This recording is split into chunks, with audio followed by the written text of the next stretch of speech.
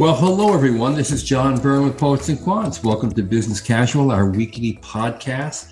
We're going to talk about a big controversy that's in the news right now.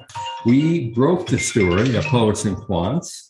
It's an analysis by Anjani Jain, the Deputy Dean of Yale School of Management, on the latest Business Week ranking of MBA programs. He pulled apart all the numbers and put them into an optimization model, and lo and behold, found that he could not replicate their ranking if he used the exact weights on 5 indexes that they use to measure the quality of an MBA experience. In fact, if he runs the analysis on the weights that they provide and state in their methodology, 79 of the 84 schools that would be ranked would have a different rank. And some of the schools would have dramatically changed rankings. One glaring example, Wharton, which already was ranked 9th in the Business Week ranking, would actually fall to 28 if the proper weights were accorded based on this analysis by Anjani Jain. Now, I should point out that Business Week is saying that Anjani's analysis is incorrect. It's inaccurate. He can't possibly attempt to replicate the data without having the raw scores as opposed to the scores that they actually published online and in the magazine. Anjani argues that it doesn't make any difference if the actual scores published in the magazine and online are truly reflective of the raw scores. It doesn't matter whether you have the raw scores or not. Caroline, what do you make of this? Yeah, I agree that it looks very dodgy indeed, and that Business Week has not responded very clearly to the challenges. So definitely looks very suspicious. I think that they're trying to perhaps make some excuses now and close the discussion, but it definitely looks like something is amiss here, which is very concerning. Yeah, no, exactly. And now, Maria, I know, well, all three of us are skeptical of these rankings to begin with. If you've listened to our podcast in the past, you know that. And we had a whole podcast not long ago devoted to the Bloomberg Business Week ranking, where we kind of tore it apart. But Maria, what's your take on all this? Yeah, I mean, I think, of all of the rankings, Bloomberg Business Week has always been the one that kind of has these wild swings back and forth. And I think it's because my impression is that it's a very subjective ranking. And so if you organize a bunch of people together and you say, okay, guys, Business Week's going to be reaching out to you, and it's really important that you say that our academic experience was the best thing in the world, because that's how they rank whether or not it's a good academic program. I don't think that's necessarily, I don't think that you should rank a business school based on a popularity contest solely on people's opinions, or what if a bunch of graduates are grumpy in a particular year. And I don't know. I don't feel that, I do think that there should be some emotional component, right? Are you happy you went to the school? Something like that. But I don't think that so much of it should be so qualitative. So yeah, I think there's just something fundamentally wrong with Business Week's how they've been doing this anyway. And so even if they had, like, let's say if what Deputy Dean Jain is saying is correct, and they got these weird results, like super weird results, and they were like, oh no, like, oh, this doesn't look good, so we need to kind of mix things up a little and change it around. Even if that's true, the fact that they are getting such weird results, that should be a signal to them as an organization, like, wait a minute, this is weird. Like, is this, one school in Texas, does it really have the best academic experience? I'm sure it's a great academic school, but is it really the best? Like, maybe we should look inward and with a bit of maturity and say, if maybe our own ranking our own methodology is not that great. I will say as a side note, and I think add some context to what you just said, Maria, if I may. Maria is referring to the fact that under the Business Week surveys of students, UT Dallas is number 1 in terms of their learning category, which seems pretty surprising. Right. I'm sure. I look at UT Dallas. I'm sure it's an amazing school. I'm sure. Yeah. But come on, like the number 1 learning for come on. And so like even when they first get that data back, even before they move to analyze it and before they move to do all these, machinations and this sort of Cirque du Soleil twisting themselves into a pretzel to try to claim that their methodology works. Like maybe internally they should be like, maybe our methodology is kind of lousy because this doesn't really pass the test. Although I will say, just as a side note for all of this, if I were Business Week, I would sort of snarkily point out that, hey, Jane, when you redo it, it just so happens that your own school jumps up 4 points, four places, and it just so happens that Yale is now again in the top 10. Huh? Right? Like that's convenient. Especially because we know, like I think we might have mentioned at some point before in one of our conversations that I think Yale in particular has been really trying to game the rankings. Or to increase the rankings these past several years. Anecdotally, I've seen a much bigger emphasis on GMAT scores at Yale, for example, than I did 15 years ago. So it's like if I were Business Week, I would sort of reply with that. But regardless of where you stand on this is like get out the popcorn and just like read this article. Go to Poets and Quants like right now because it is such compelling reading. Although I don't remember what a Z-score is to save my life. And but the other thing that's great is that really just like Jane's writing is so awesome. I love my favorite phrase that he uses is it's a deceitful canard. As a society, we don't use the term canard enough, and I for one applaud Deputy Dean Jane for his wonderful writing, which has just been a delight to read, even if I don't understand the statistics behind it.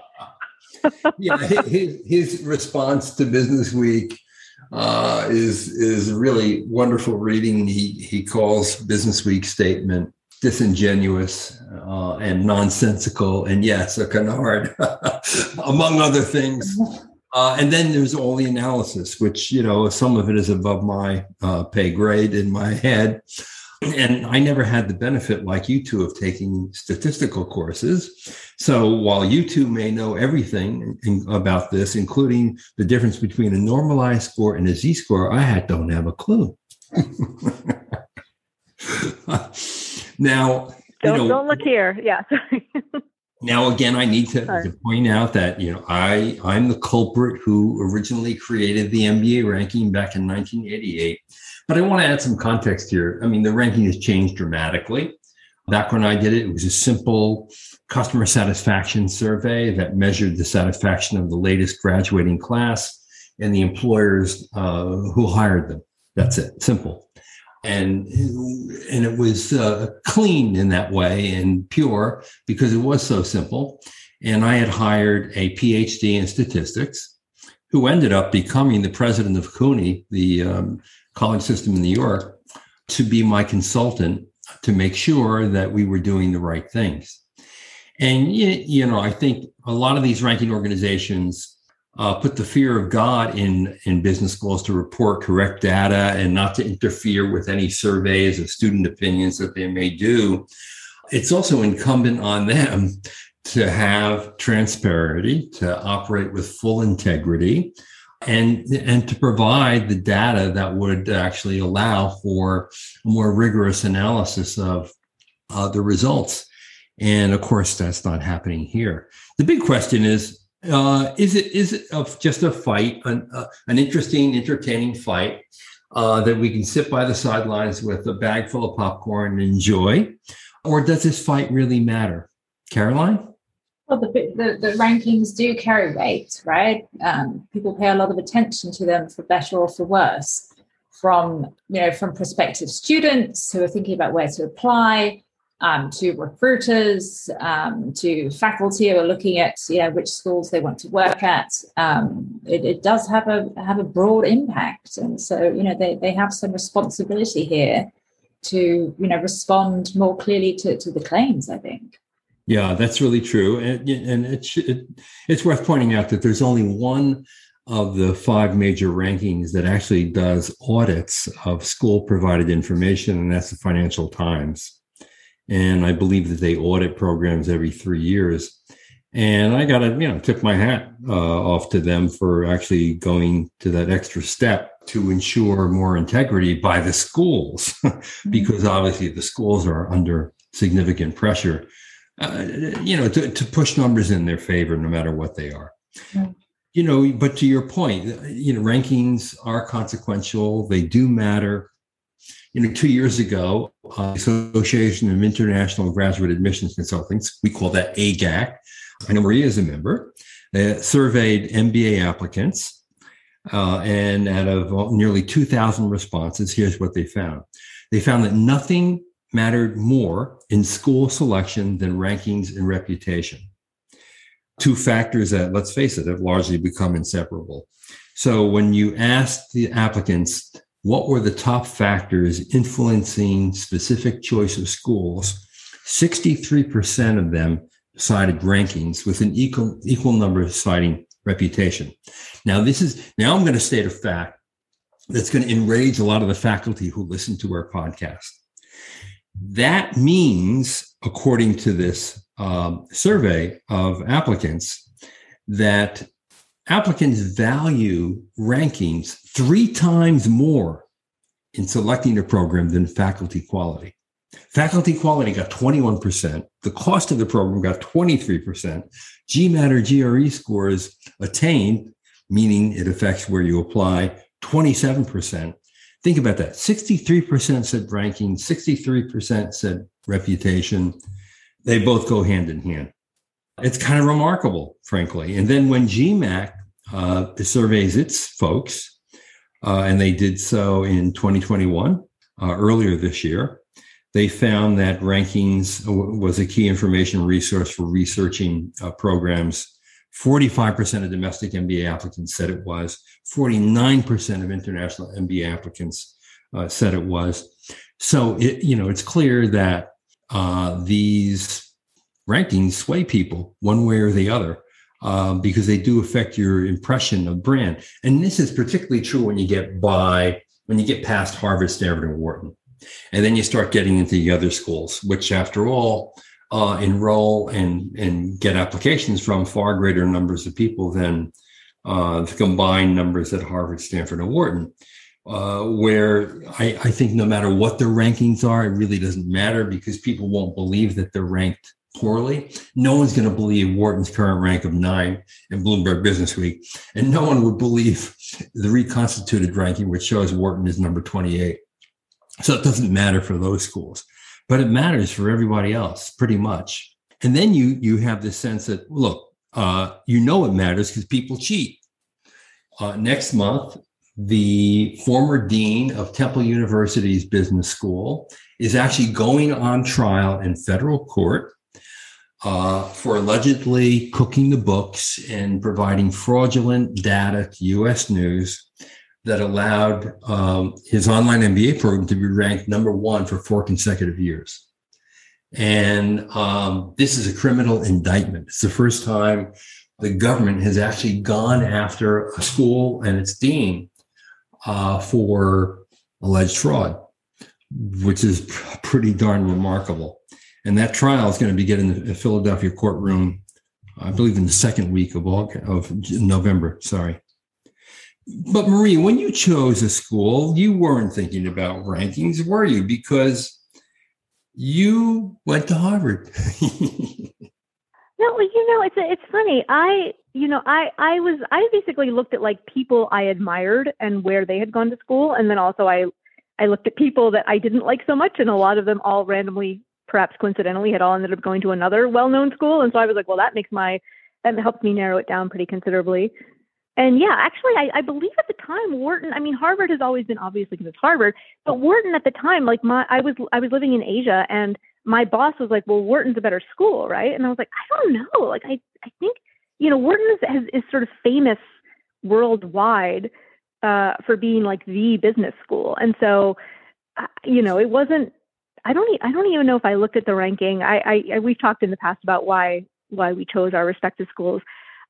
But the people around me were, at least my boss at the time was like, oh, I thought Wharton was the better. I'm surprised that you're taking Harvard instead.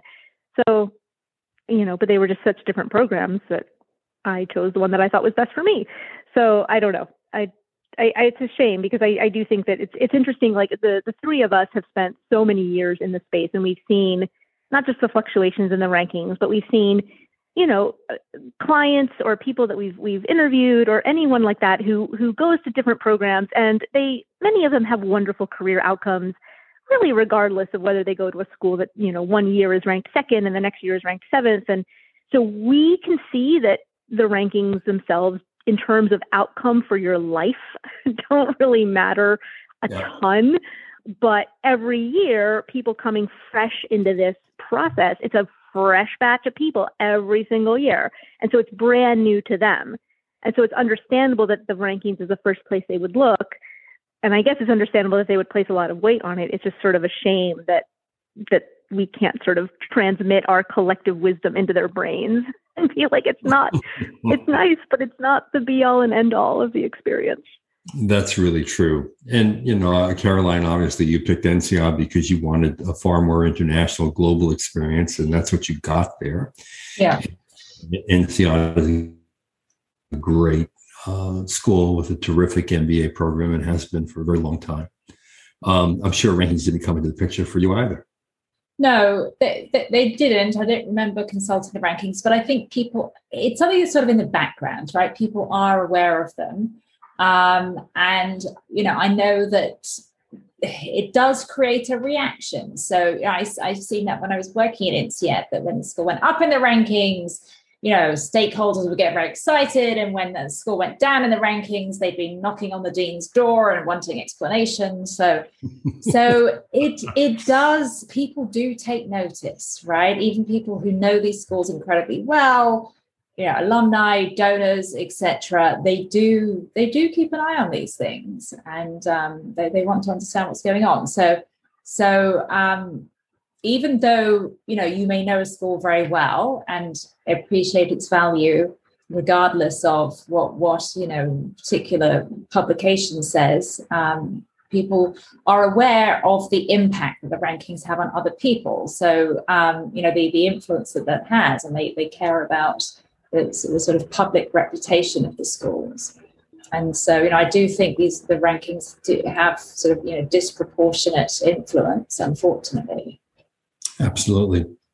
Well, no matter how this plays out, meaning will Business Week ultimately concede that it made an error, or will it never do that? And the argument will just be out there. I think the one good outcome of all this is that it makes us do exactly what we should be doing, treating these lists more skeptically, looking at them probably more for entertainment value than for the reality that this school is number 3 and that school is number 5 and the other school is number 8.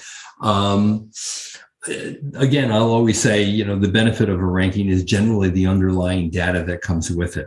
And, without rankings, I don't think we would have had the kind of disclosures that we've seen in the last quarter of a century, where what the average GMAT of an entering class is, the average GPA, the number of years of work experience, what the outcomes are going to be in terms of average salary, signing bonus, percentage of people who have a job offer at graduation and 3 months later. These are all stats that often go into rankings, and they are public because the rankings exist. And I think that's a positive thing for people to help make informed decisions about where to go.